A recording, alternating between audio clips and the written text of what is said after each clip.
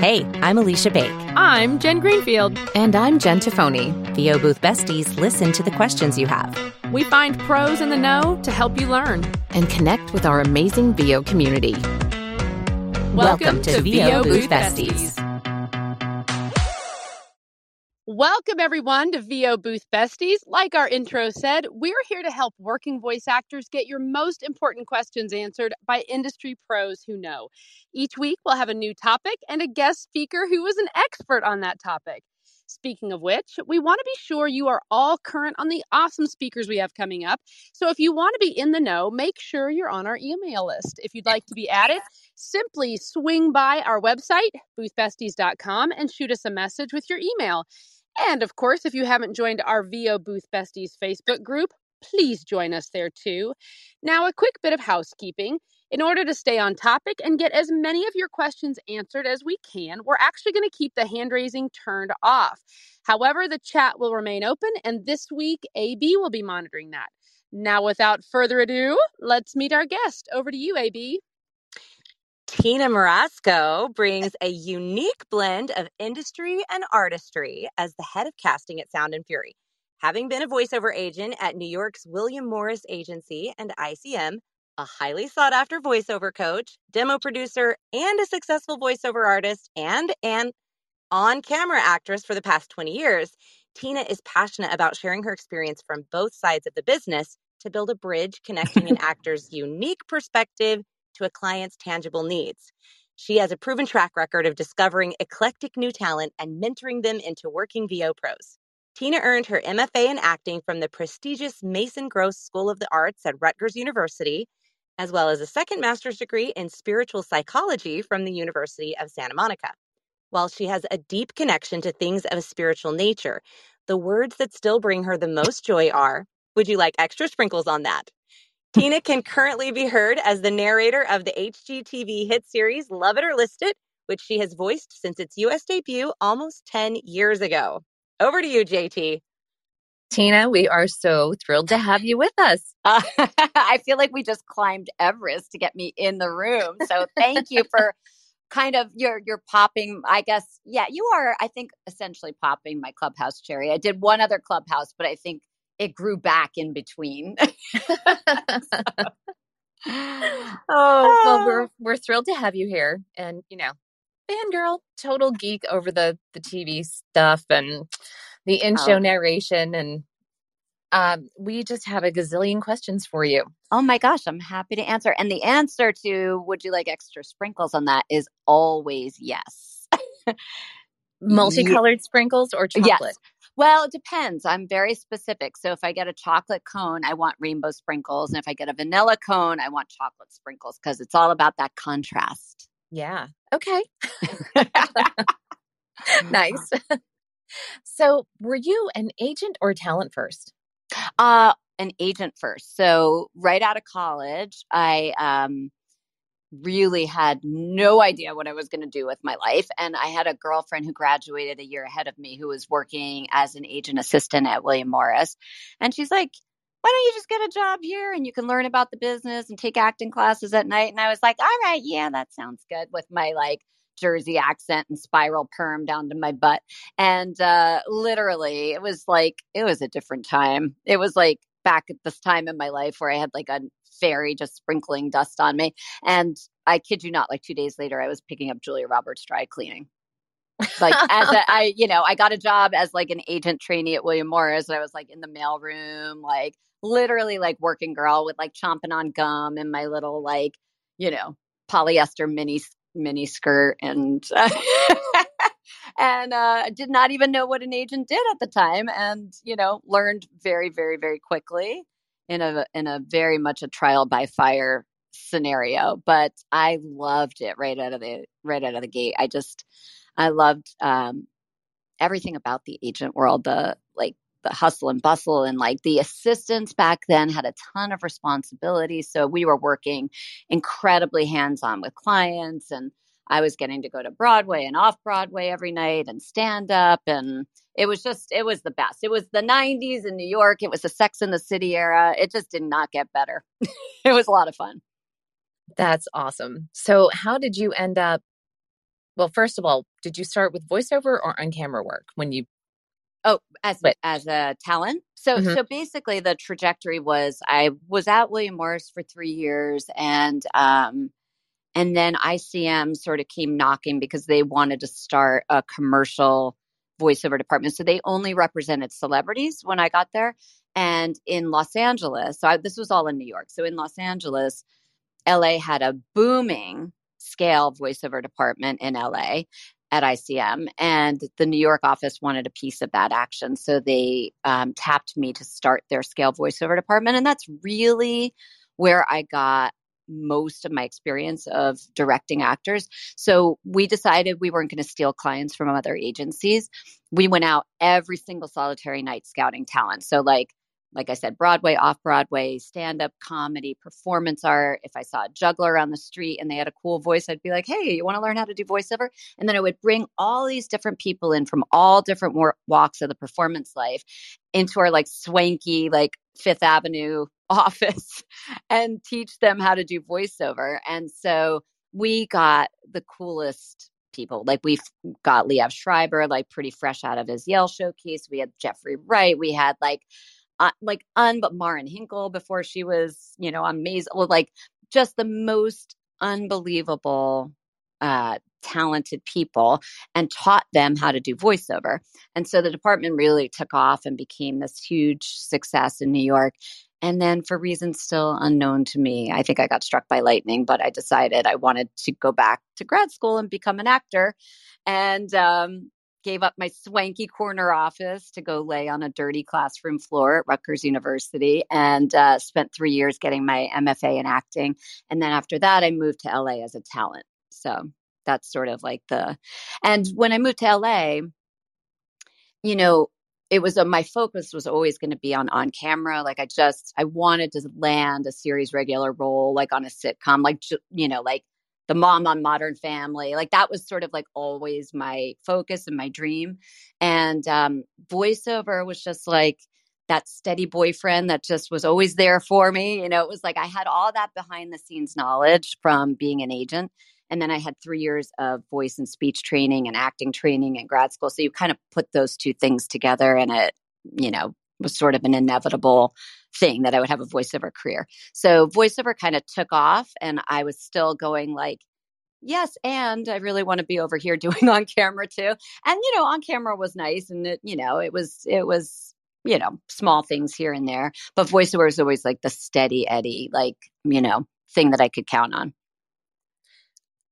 How did you end up being the voice for Love It or List It? So that is a great story that Heather at Atlas still loves to tell. So I was always ICM turned into DPN, and they were always my agents for like the first probably 10 years or so of my career. And as things do, relationships start at, ebb and flow.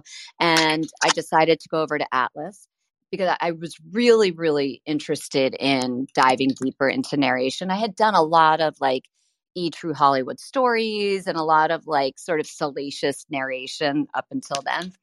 And so when I went to Atlas, they were like, are there any areas that you want to like dive a little bit deeper into? Because commercials had always been my bread and butter. And I was like, yeah, I'd love to be like the in-show narrator on something. And so like, I don't know, this was like still the early days of home studios, and like I admittedly did not have my home studio set up as properly as it should have been, but I had a friend who owns a studio in Manhattan Beach, so I would always go there and record if I needed to.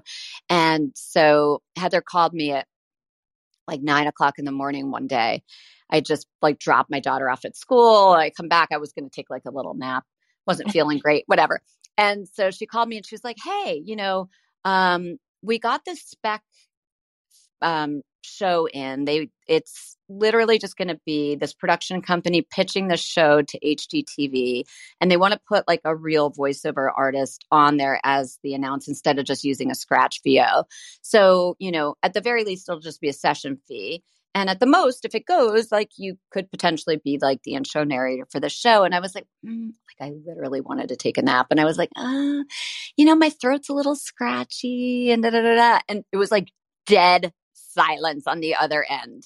And she was like, and I could hear like, she's like, I don't think you quite understand the magnitude of this. So she starts doing the numbers and she was like, if this runs and there's going to be like 18 episodes a season and 4 seasons in a year, da, da, da, da, da. She's like, this is the amount of money you can make. I was like, all right, I'm going to go make a cup of tea and I'm going to go down to my friend's studio. I'll be right back.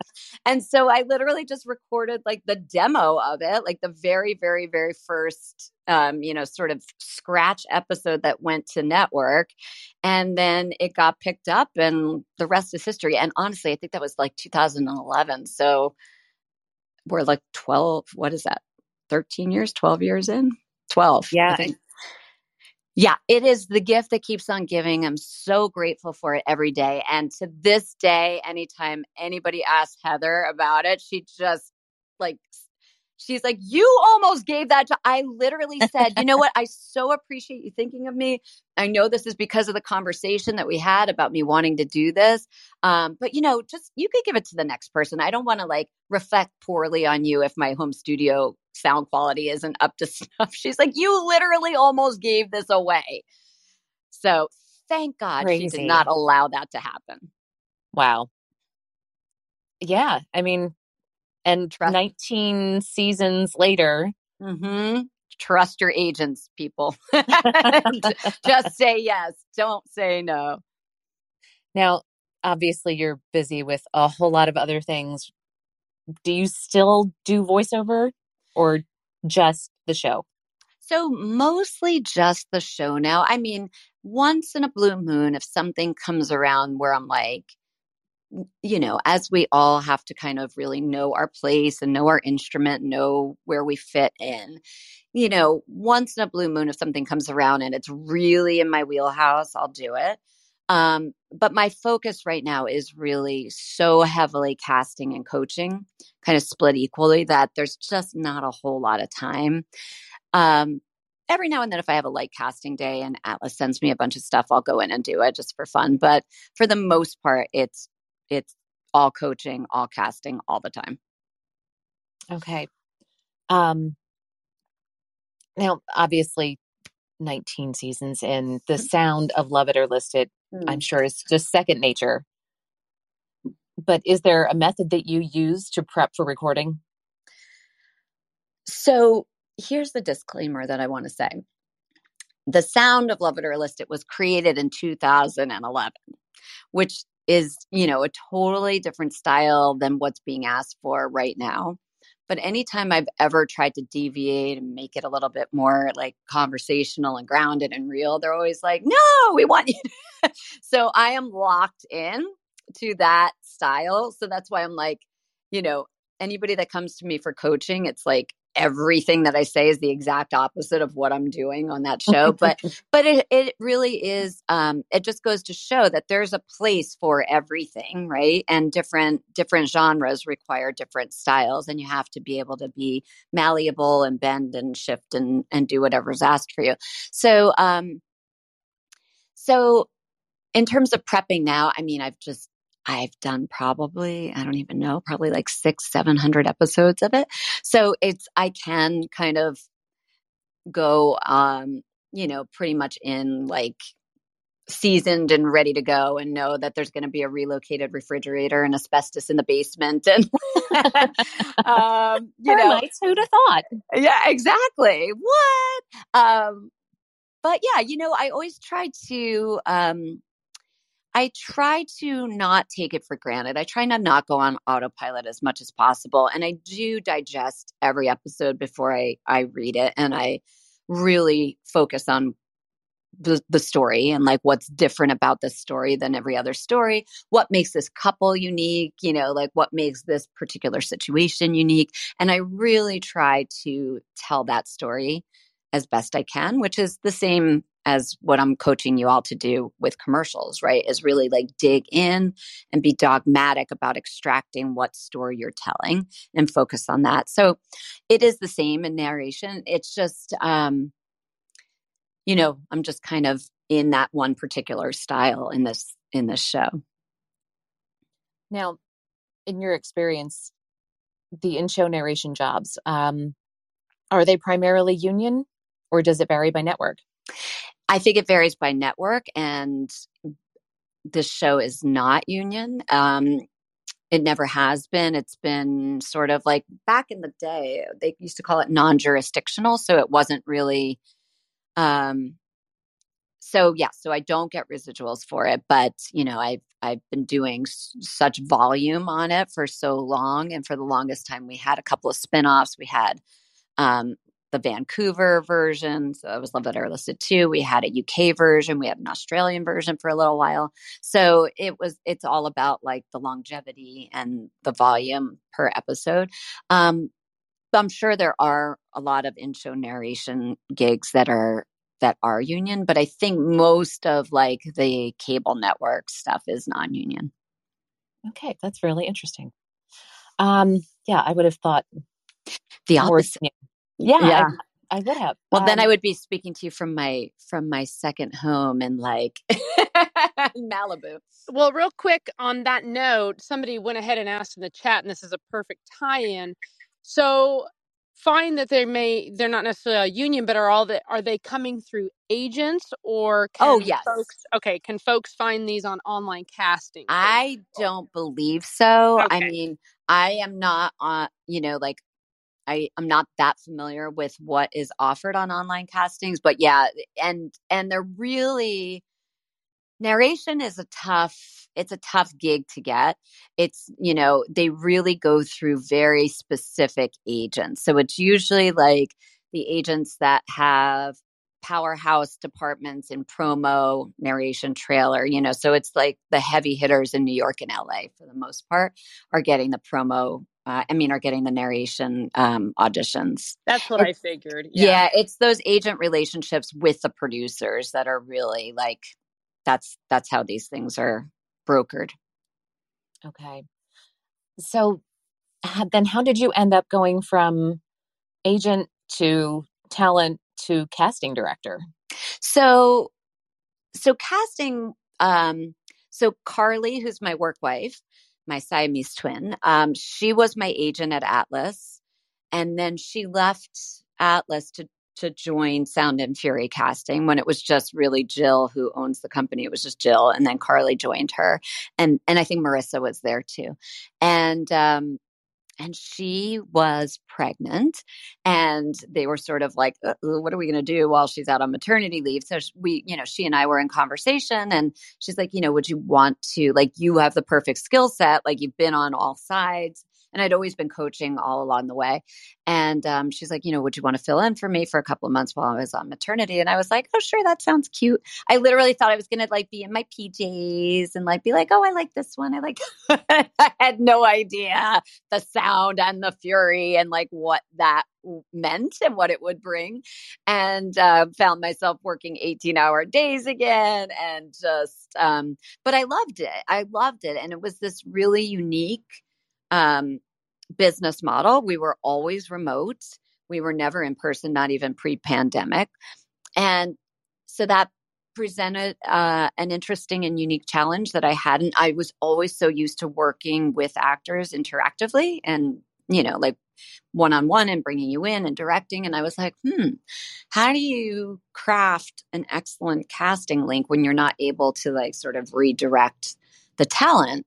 And I realized it was all about like your ability to communicate what is being asked for through the written specs, and then really being able to zone in very specifically to, the auditions that are coming back and what I was hearing, and being able to sort of like hear the connection, hear the story being told, hear whatever it was that the creative directors said that they were looking for, and put a very well-balanced link together of like voices that represent the full range of diversity in every way, shape, and form. But the common through line of everybody is that you're all telling the story as authentically as possible from your unique point of view.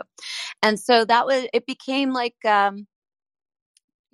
sort of an interesting puzzle, like to put together. Each new casting link was its own unique like puzzle of how I was going to be able to like put that together. And I really enjoyed it. It was, it took a little bit of like rejigging the brain in terms of like, oh, but I wish I could just call Jen right now and be like, hey, can we hop on the phone and can I redirect or whatever, and then, so it just helped me start to like refine how I started writing specs and like how we're very, very specific in our specs, as I'm sure you all know.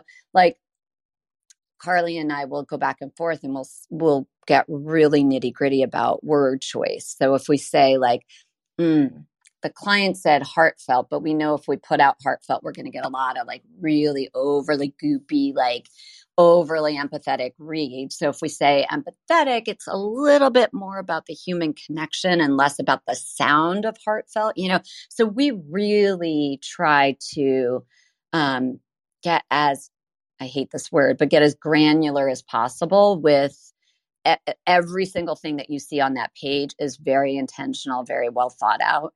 And I started to realize that the more specific we are in the prep process, in like prepping those scripts and, and getting that direction over to you, the better the results are, so I started to refine my process as I went. And then we started getting back better and better and better stuff. Okay. I love that. And yes, I do, I do know how specific you get. We are very specific. We are very specific, but I will say that it's all with the intention of giving every actor every clue that we have as to what the creative directors are hoping to hear. So we kick off every project with a creative call with the ad agency creative team, and we get super like detective work on them and asking, and I'm trying to like excavate every detail and nuance we can get out of them. And think of us as matchmakers, right? So this is like when we're on the phone with them, that's like our intake form. Like, hey, tell us everything you're looking for in your perfect voiceover match. And then we translate that into actor speak as best we can into the specs.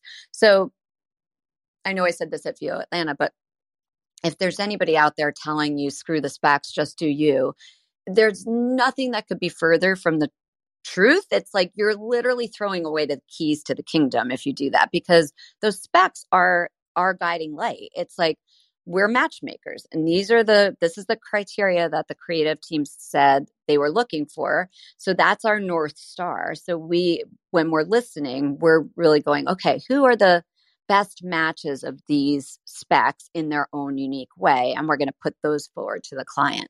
So you do want to be authentic and you want to be yourself, but you want to figure out which authentic version of you most closely aligns with those specs. And we did a workshop a few weeks ago where we had people give us 2 takes, and the whole purpose behind the exercise was to make sure the takes were different. It was a short 15-second script. The beginning of almost every audition sounded so similar. I was actually able to take them and line them up. Yep. And play them in unison. For you, what makes an audition stand out? That's you. Okay. You got us halfway to my answer. Okay. In the opening moment, I have to believe that you are already engaged in an honest, truthful, authentic conversation with somebody from your real life. And that first moment, whatever your first line is a genuine response to something that somebody from your real life said, right? So we just, I don't want to say a product name on Clubhouse. We just did a casting. And most of y'all in this room probably auditioned for it. And the opening moment was like the on camera was showing like, oh, a really great opportunity came up. And then we saw the on camera actress's face kind of drop like, oh, but it's probably never going to happen. And the voiceover's first line was, this is when the self-doubt creeps in. But what if it didn't? Right. And if you listen down to the casting link we sent, let's say hypothetically, we sent 60 people. Every single solitary one of those 60 will have a different point of view on that opening line. So it's how do you relate to self-doubt? That's what I want to hear. So are you sarcastic about it? Are you like, oh, yep, this is when the self-doubt creeps in? Versus like, are you empathetic about it? You're like, oh, this is when the self-doubt creeps in. Or are you like, like, Yep, there it is. This is where the self-doubt creeps in, right? But you want to make it absolutely specific, and it should reflect your personality, the way you relate to that circumstance in that moment. And let's say you have to do 2 takes of it, how you make that different is you pick a different person that you imagine you're relating that to. So like you have some friends that you're more sensitive with because you know their hearts are so soft and you're like, oh, honey, I'm so sorry. I hate this for you. I get it. Like this is when the self-doubt creeps in.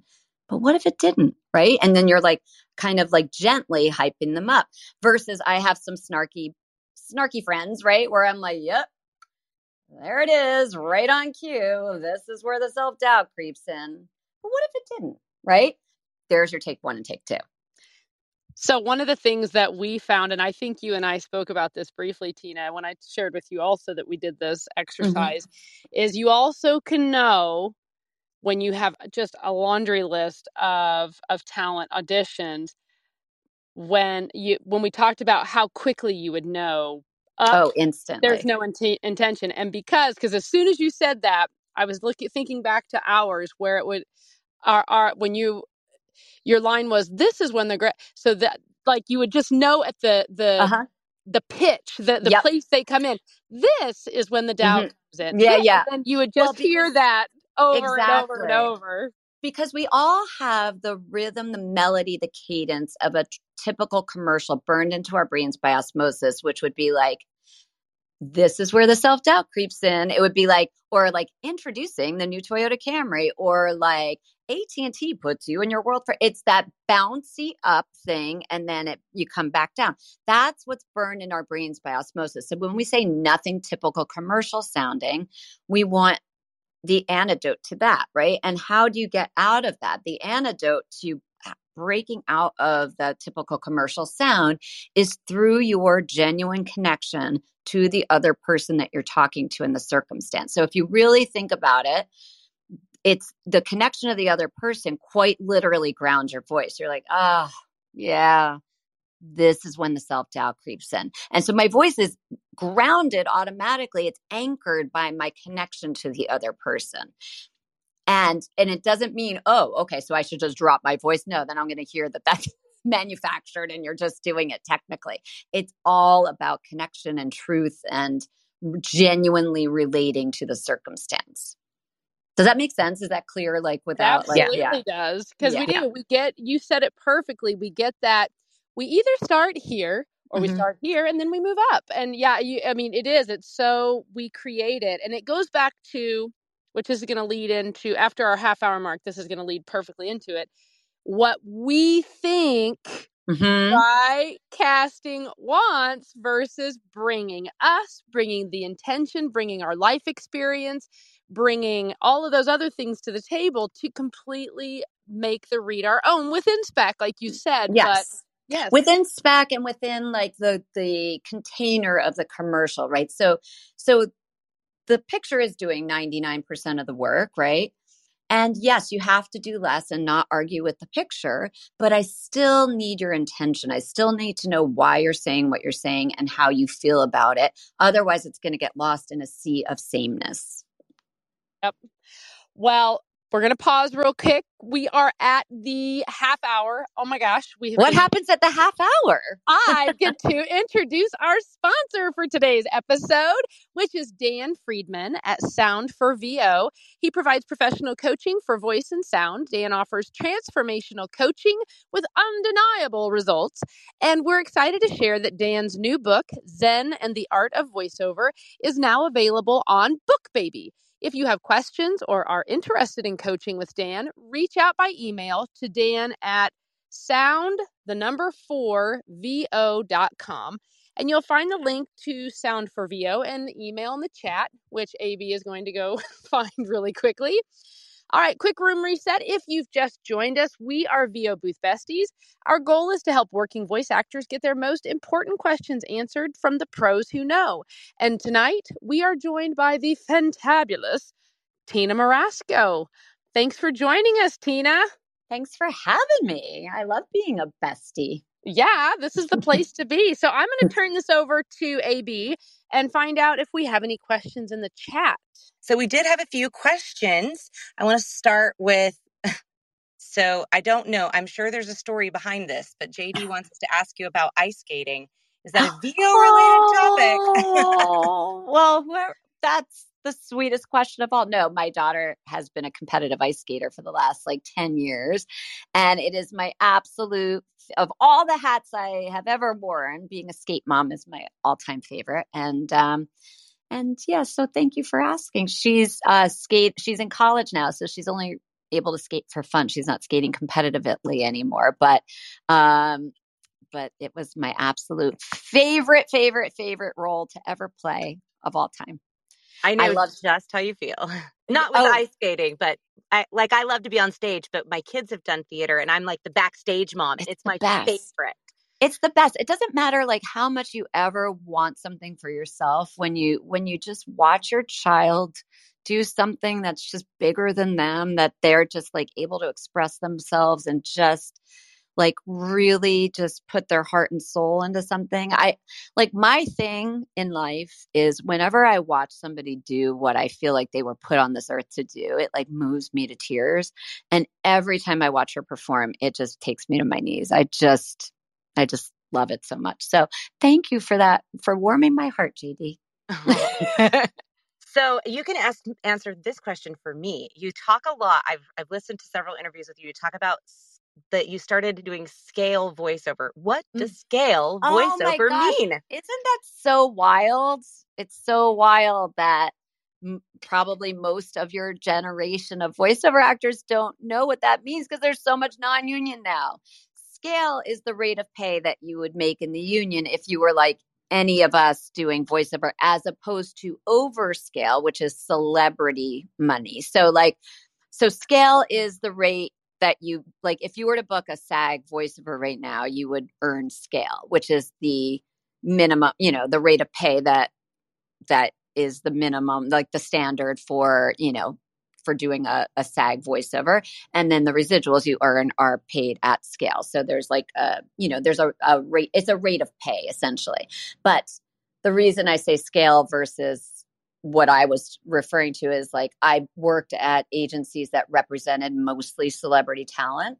So there was the celebrity department and then there was the scale department. And scale is just regular people like us doing voiceover, but really through the union. Beautiful. I love that. I do a lot of tech reads and we talk about scaling your business. And I was like, is that people who were getting ready to move up? Anyway.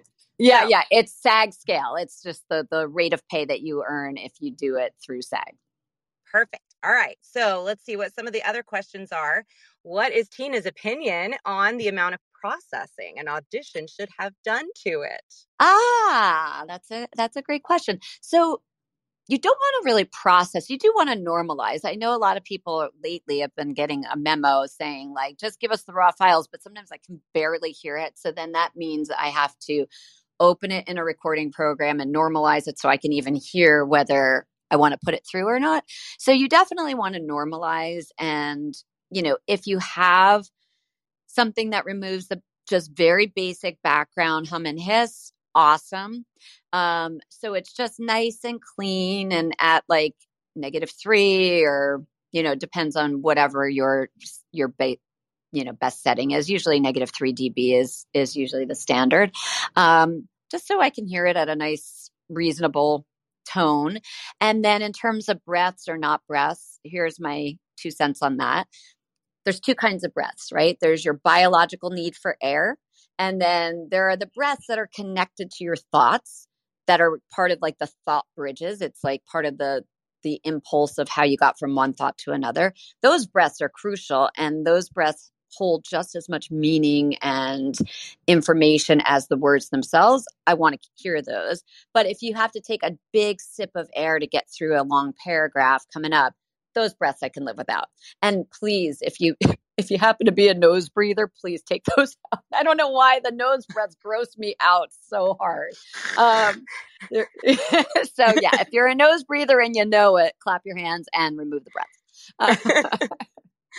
I love it. I love it. All right. We have several more questions. what stands out when casting other than being she says, how can we stand out other than doing as genuine as possible a take? So I guess maybe the thought is we can blend this one with another question that said, what are your thoughts on ad libs? Do those stand out? Like, what are the things that you have heard people do that you went, that was different? Yeah.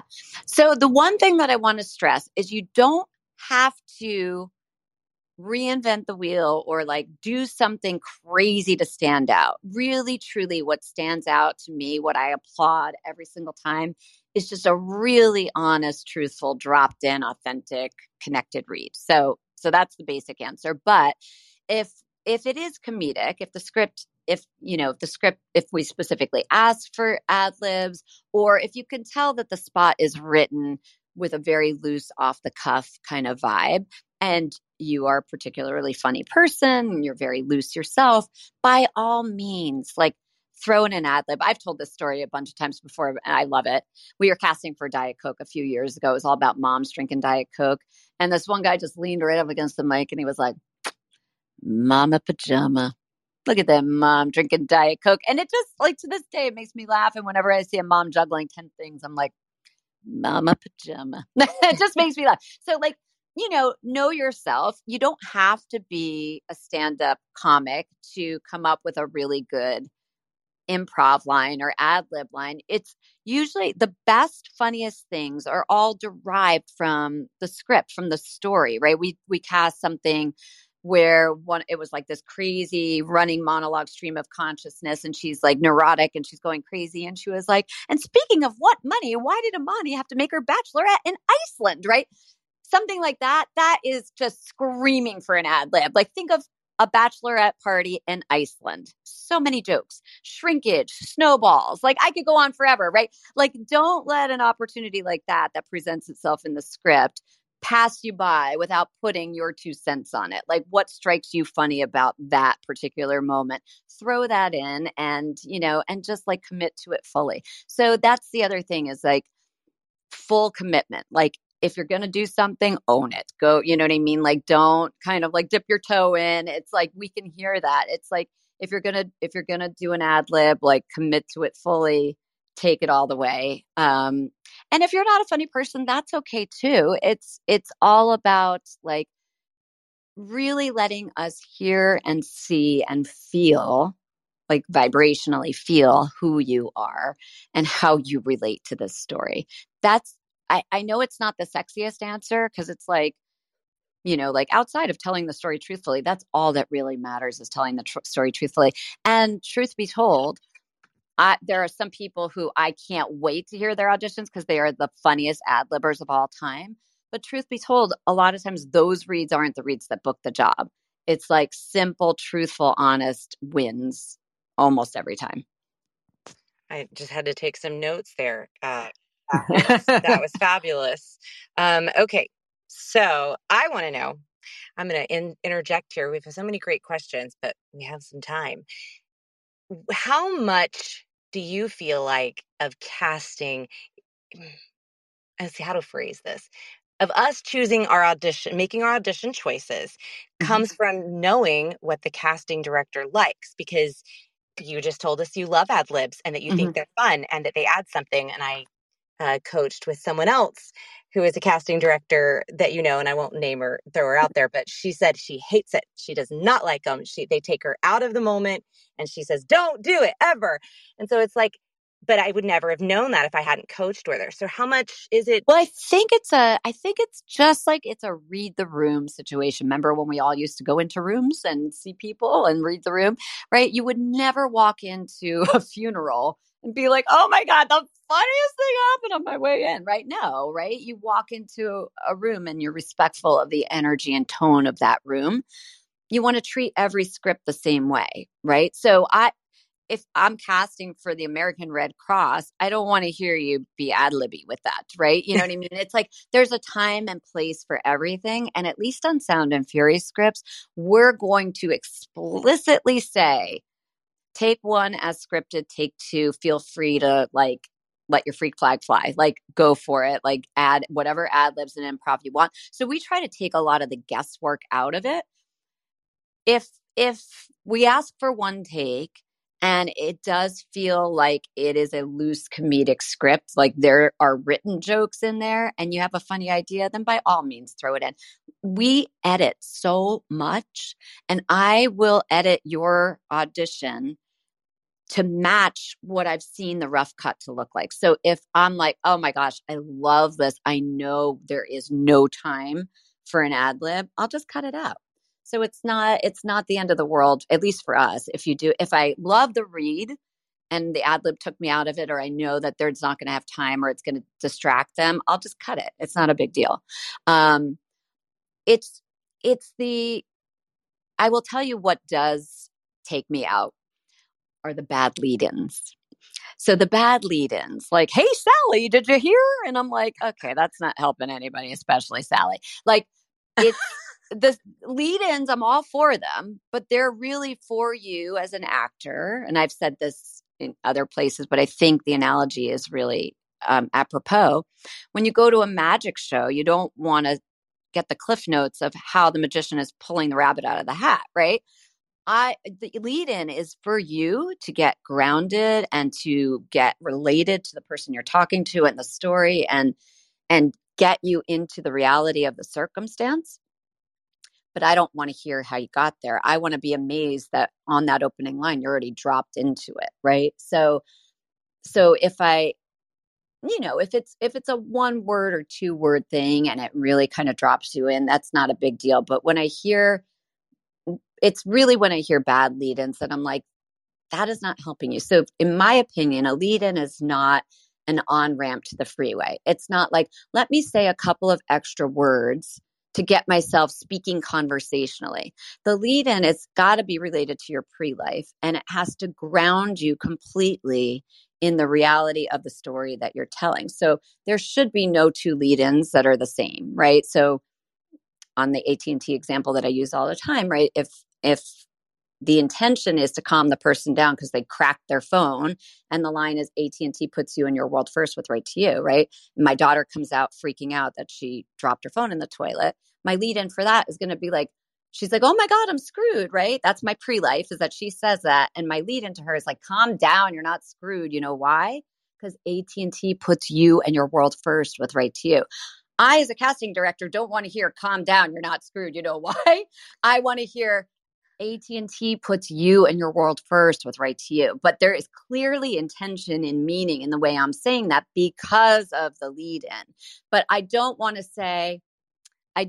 hear you go, hey, Sally, did you hear? AT&T puts you and your world first with right to you. It's so non-specific, and it doesn't change your read from being announcery or typical commercial sounding. And that's what I hear. I hear people put in a couple of extra words like, trust me, and then they go into it. And it's just too general to really make a difference in the intention of that opening line, if that makes sense. Yeah, I mean, it makes sense. Not only you're telling us not to leave them in, you're telling us be more intentional about what we're saying and have it be connected to our pre-life, which pulls us into Tom Antonellis's question. Oh, hi, Tom.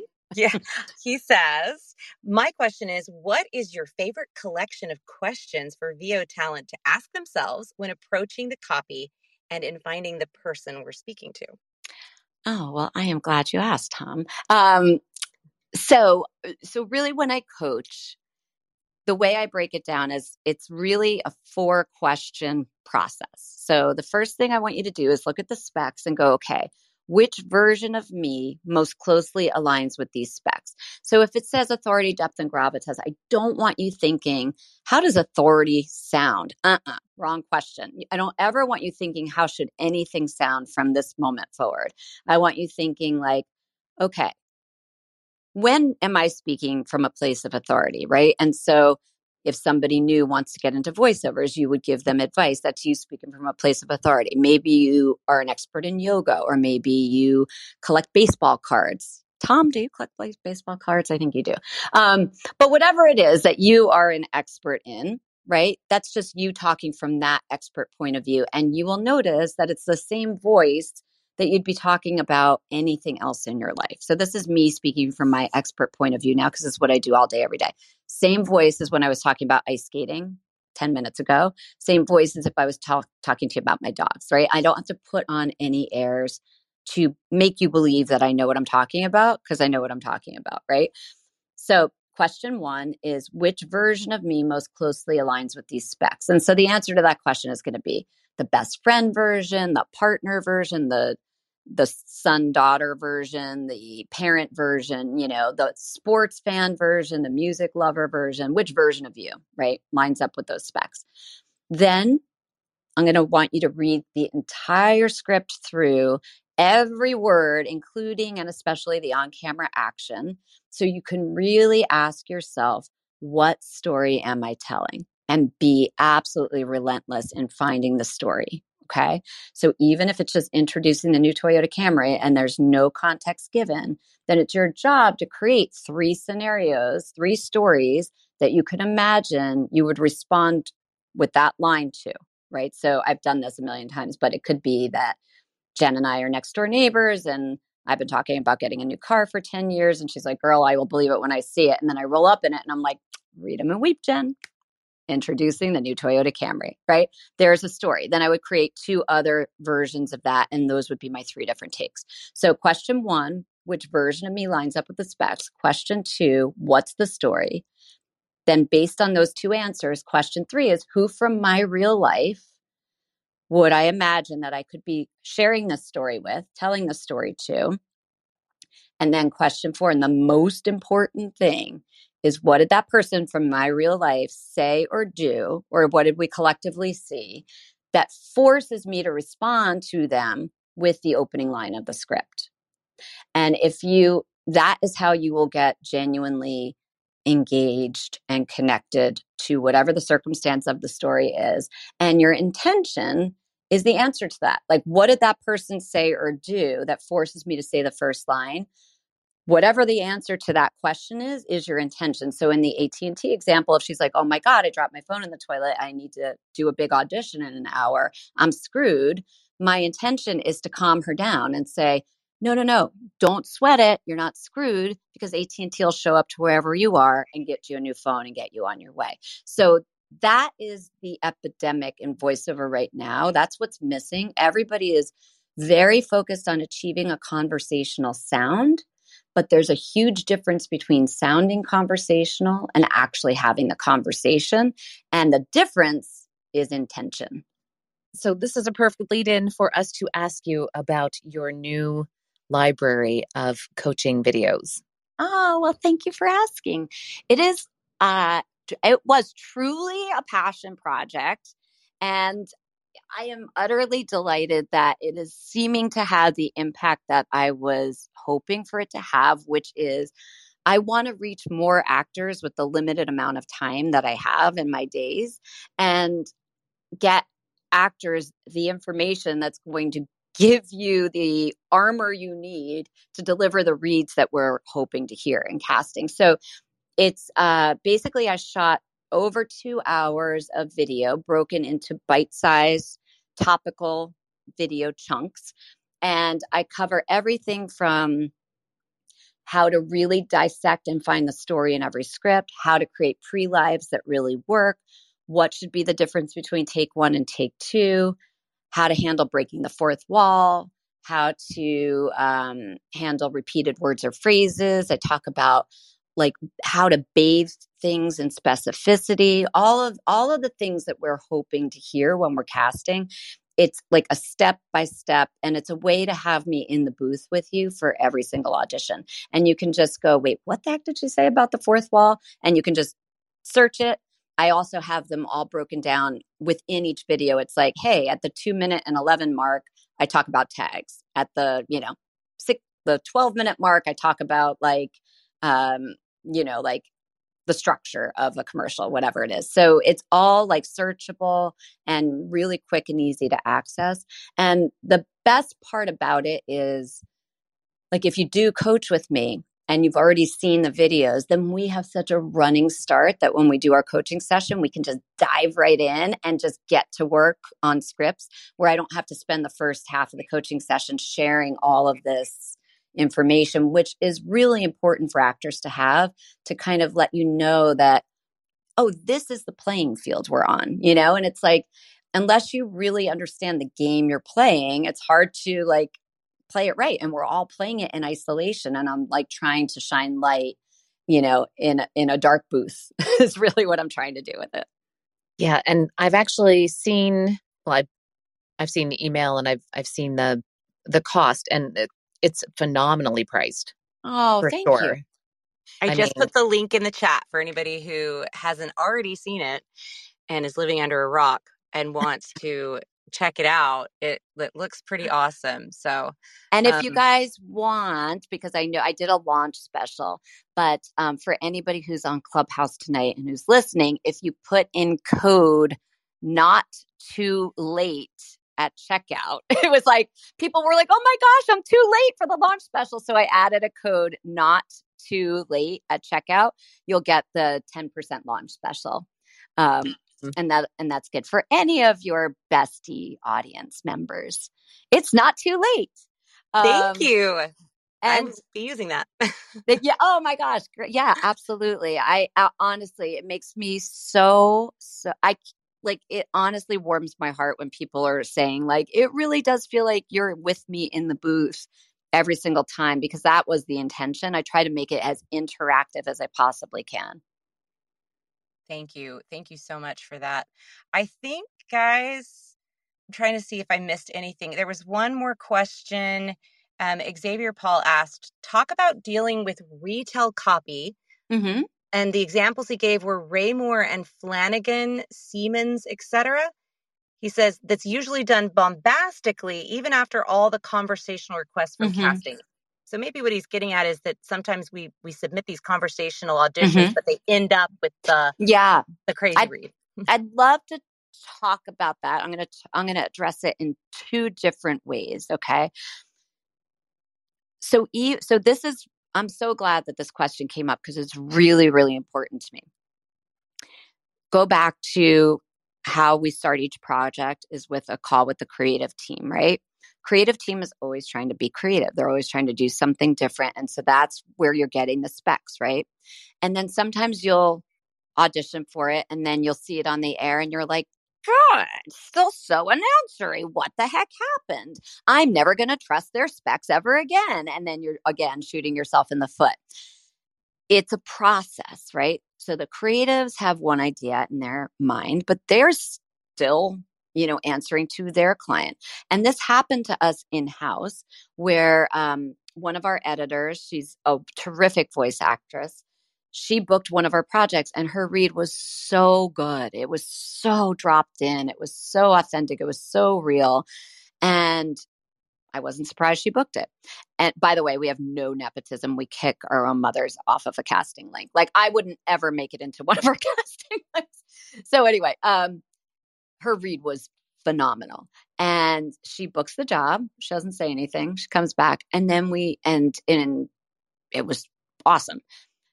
Then we get a copy of the spot and it's on the air and it's introducing and we're like, oh my gosh, what the heck happened? And she's like, oh, I got on with them. They were raving about my audition. They couldn't stop complimenting like how real it was, how connected or whatever. They directed me exactly like that. They were like, yes, yes, yes, yes, yes. This is exactly what we have in mind. I was done in 20 minutes and then they made me wait for 45 minutes for client approval. And then they came back totally dejected and just like, so the client thinks it sounds a little heavy and depressed and they want to smile and pick up the pace and whatever. And so it ended up on the air, super commercial and smiley and announcery. But if she had submitted the audition, the read that ended up on the air, if she had submitted that at the audition phase, it would have we would have never put it through, even though we know her. We would have never put it through to the client because remember, we're matchmakers. So if they say we want tall, dark, and handsome, we can't give them short, bald, and dumpy, right? You know what I mean? Like they are telling us they want real, edgy, dropped in, connected, you know, raw. Like even if it's for McDonald's Happy Meal, we're like, okay, we're going to give you a raw McDonald's Happy Meal reads. Otherwise, like, we're not doing our job. So sometimes it happens where the client just vetoes what the creative team wanted, and that's how it ends up announcery. So I don't want you to suddenly stop trusting the specs and thinking, oh, I know how it's going to end up, so I'm just going to give them the commercial read that I know it's going to end up on the air. You'll never make it past the casting gatekeepers. The other thing to keep in mind on some of those that were cited is that they could still be run by smaller regional agencies that are catering to like local markets or regional markets. And sometimes when it's about like a sale, like there's always the Labor Day sales and the, 1-day sales and all that. Those still sort of operate under that, like, hurry in, don't miss out, but those are still like, that's different from like the national brand campaign stuff that we're mostly casting. So you sort of, again, need to read the room and know where this particular audition falls in line of, does this feel more regional, more local? If it has any of the old buzzwords like hurry in, don't miss out, all of those things, those call to action words, then if it ain't broke, don't fix it. Do the announcery, like upbeat, bright commercial read that those are asked. And if those words are in the specs, then by all means do it. That's the easy stuff. It's the specs that say like nothing typical commercial sounding, slick, polished, or announcery that you really want to make sure your intention and your connection are clear. Awesome. We had Roger Becker on a few weeks ago, and he said auditions are the art. And the actual job is the science, right? Like, so you can't, you're booking the job with the art, and just focus on that. And that's what your auditions are. And don't worry about the rest of it. And don't, I think the biggest thing that actors try to do, and I understand it because I used to do it too. Everybody wants to blow a hole in something. They want to look at the specs and be like, you want it real and connected. And then it says introducing. That is the game we all signed up to play. So why not learn how to play it the best way you can, right? Instead of just judging it and blowing holes and being like, oh, well, this is stupid. Like, you can't, no, I would never say this to anybody in my real life. Then I would say, then don't play this game, because that's the game that you're being asked to play, just make it into a challenge for yourself and really like, don't give up. If like there's a conversation, I know we're probably running out of time, but I want to get this in. There was something that we cast that it was all about like, it was like, we're this company and we created this and we brought this product to market and these are all the benefits that this product has. And, I coached 1 million people on it after the fact. And they're like, well, I'm talking to my sister. I go, would you ever really have that conversation with your sister? Wouldn't your sister know what company you created and what you did to bring it to market and what the product? And she's like, yeah. And I was like, okay, but don't give up. Don't suddenly go like, oh, okay, well, it feels announcery, so I'm going to just give in. No, it's like, where you would have that conversation? If you were a guest on a podcast that was geared towards, in this case, it was like for baby formula. So like you're on a podcast that's geared towards new moms, right? And if I'm the host of the podcast and I'm like, so, Alicia, tell us your story. This company seems unbelievable. Like, how did it come to be? Introduce us to the company. Tell us how it came to market and like why we should all be feeding our babies your magic formula. And you're like, oh my gosh, thanks so much for having me. So we're by heart. And you know what I mean? It's like now you can believably have that conversation that introduces your company, tells you how it came to market and what all the benefits of the product are. So when there's a will, there's a way. You like, if we're saying make this conversational and you're like, but I would never have this conversation, you'd have it somewhere. Do you know what I mean? Like, and so don't give up and don't like think of all the different places that conversations are had. And podcasts are a great look, like what we're doing right now, right? This is just a conversation. Like, this is exactly how I'd be talking to you one-on-one. And it just so happens that there are people listening, but I'm not aware that there are people listening. I'm looking at you on Zoom and when I'm talking to you, And so we're having a conversation about something that I wouldn't have a conversation with my daughter about, but this is still authentic and real. So find your way in and try not to blow holes in things just because, it seems counterintuitive. There's always a way in, truthfully. Yeah. That's another one of our favorites is Deborah Sperling. I know you love Deborah. Yeah, I do love She always Deborah. says, it's not your job to worry about the words. It's none of your business what the words are, Yeah. like, don't worry about it. Yeah. So. Just know what you want, what you're saying, why you're saying it. Yeah. Yep. All of that. You have given us so much to think about. I took your X session in Atlanta and I heard some of these things and I'm already again like I need more notes. So the library. I need your library. Yeah. Yeah. It's all there. Key, it's right? All in the library. Yeah, no, it really like more than anything, it's just I get so happy. There are a couple of people that have it and I have heard such a shift in their reads and it makes me so happy. Just because this is all stuff that everybody can do, you just have to be reminded of it and you have to be willing to slow down when you go into the booth. If you have a stack, you have to go, okay, I'm going to force myself to take a minute before I start speaking, answer those 4 questions, be very present, very intentional, and create the full scene for myself, and then live truthfully through the story moment to moment, which just takes a little bit of Zen practice of like, we're all so conditioned to go in and go, knock it out, knock it out, knock it out, knock it out. And, you just have to slow your roll a little bit. But it'll save you so much time and agony listening to 74 takes and being like, I don't know. They all sound the same to me. So I think we've all coached with, have we all coached with Tina? Yes. Okay. Yeah. We all have. Okay. So here, I was going to do a quick wrap up. If like, why don't each of us say like one quick thing, a takeaway from Tina? Can you guys think of one real quick from coaching with her? I have mine. I'm trying to talk into my microphone. So mine was just the intention. That word was not a word I had heard used in anything else. And thinking about what is my intention with how I am not performing, but how I am and conveying the words in the script. That has changed how I go into everything. But I love that 4-question process. I took notes and wrote it down. Good. So. That's awesome. That's my big takeaway. And I haven't had the chance for one-on-one coaching yet, but it's next week. I'm scheduled. I am so excited. And on the subject of attention, I don't know why I just thought of this because it was this morning or last night.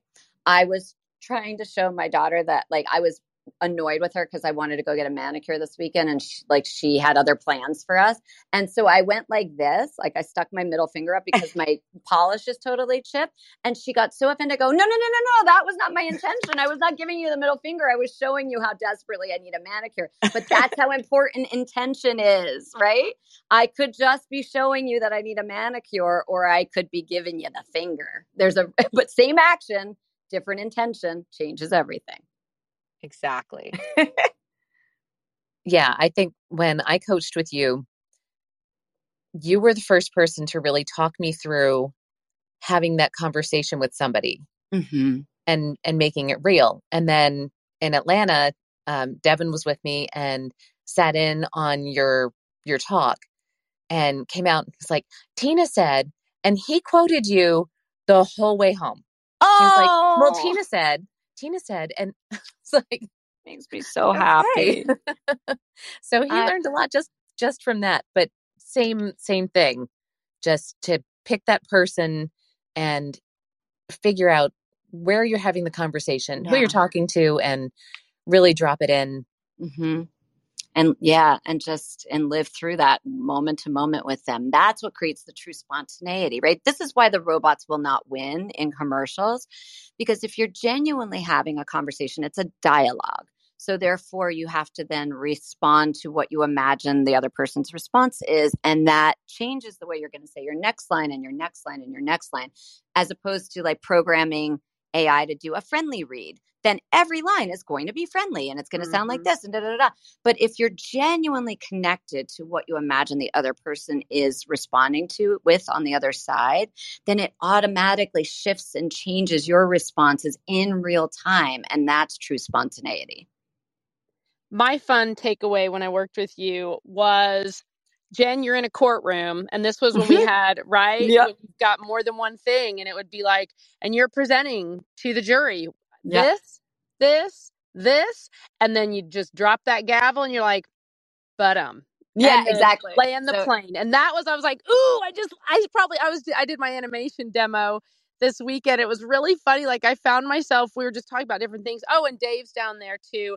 I did an interview with Dave and I brought it up with him as well, that Tina says, land the plane, it was so perfect. So that was one of my wonderful takeaways. That's my favorite thing I ever created. And that's a video. It's the bad courtroom lawyer, right? So it's the structure of commercial scripts. And it's sort of like your thesis statement, then all the supporting arguments that build in momentum to prove that thesis is true. Then you won your case. So you look at the jury with total confidence and swagger, and you drop down and you're like, so in conclusion, you must acquit. And then you sit back down at your lawyer table and you're like, I rest my case. And that's the tag. It's so good. Yeah, and it works. It's just the way our ears crave to hear a story, but it doesn't sound like you're doing it on purpose. It doesn't sound manufactured. It sounds like that confident, effortless swagger we're always listening for. Love it. The mic drop. Yep. Well, thank you. Listen, nothing, I swear to God, other than being a mom, nothing brings me greater joy than like knowing that this weird little pocket of knowledge that I have is of service to people. It makes me so happy, like truly fuels my soul. So thank you for sharing the feedback. And it really does make me feel like, somehow this weirdo knowledge I have is making a difference in some way. Well, we appreciate you being here. We've made it a little over an hour. Before you go, we like to ask all of our guests 3 for fun questions, James Lipton style, and we'll try and keep it quick. Okay. And I think we probably already had the answer to the first question. What singer, band, or composer are you enjoying right now? Oh, well, yeah, that was the opening was just because we listened to that in the car on the way here tonight. But it's T Swift all the way for me. We just went to her concert last Mother's Day, and it was phenomenal. And I don't even think she's real because she's just flawless all the time. 3.5 hours nonstop, no break, 20 million costume changes where she was like down and back up. And so she's such a great example of like truly being present in the moment and connecting with her fans and like letting whatever the energy is of that stadium, of that room in the moment, take her wherever she's going to go next. She's a masterclass. Right. All in one. Yes.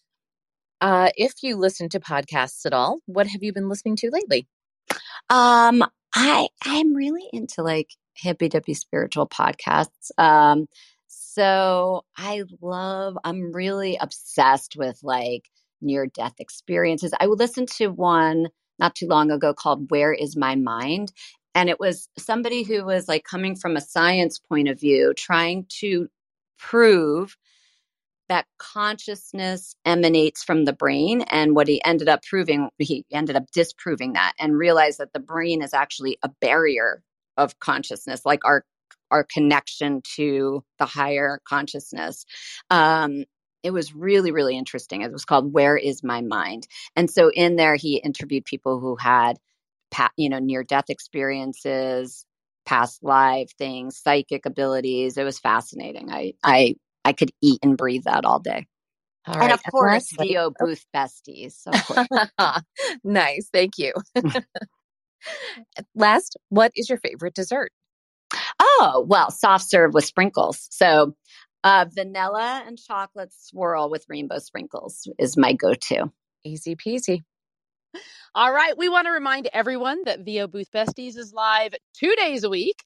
We invite you to join us Monday nights at 5 p.m. Pacific and for our VO 101 series on Thursdays at 10 a.m. Pacific. Over to you, AB. Meanwhile, be sure to connect with each of us on LinkedIn and join the VO Booth Besties Facebook group.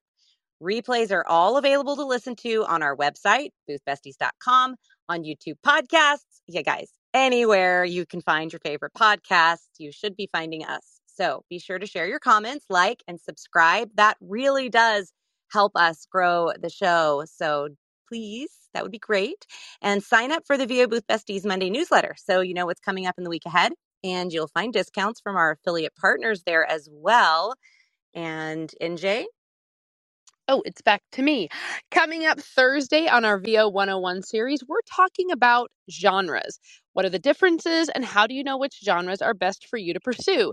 You won't want to miss it. Next Monday, though, is Memorial Day, so we will not have a clubhouse. Enjoy your 3-day weekend. And that's it, guys. So thank you again, Tina, and thank you all for joining us, and we hope you have a wonderful night. Hey, everybody. Thanks for listening to another episode of VO Booth Besties. Be sure to subscribe to our podcast. Well, pretty much anywhere they're playing podcasts. And follow us on Instagram and Facebook so we can keep the conversation going. VO Booth Besties. Yeah, it's a thing.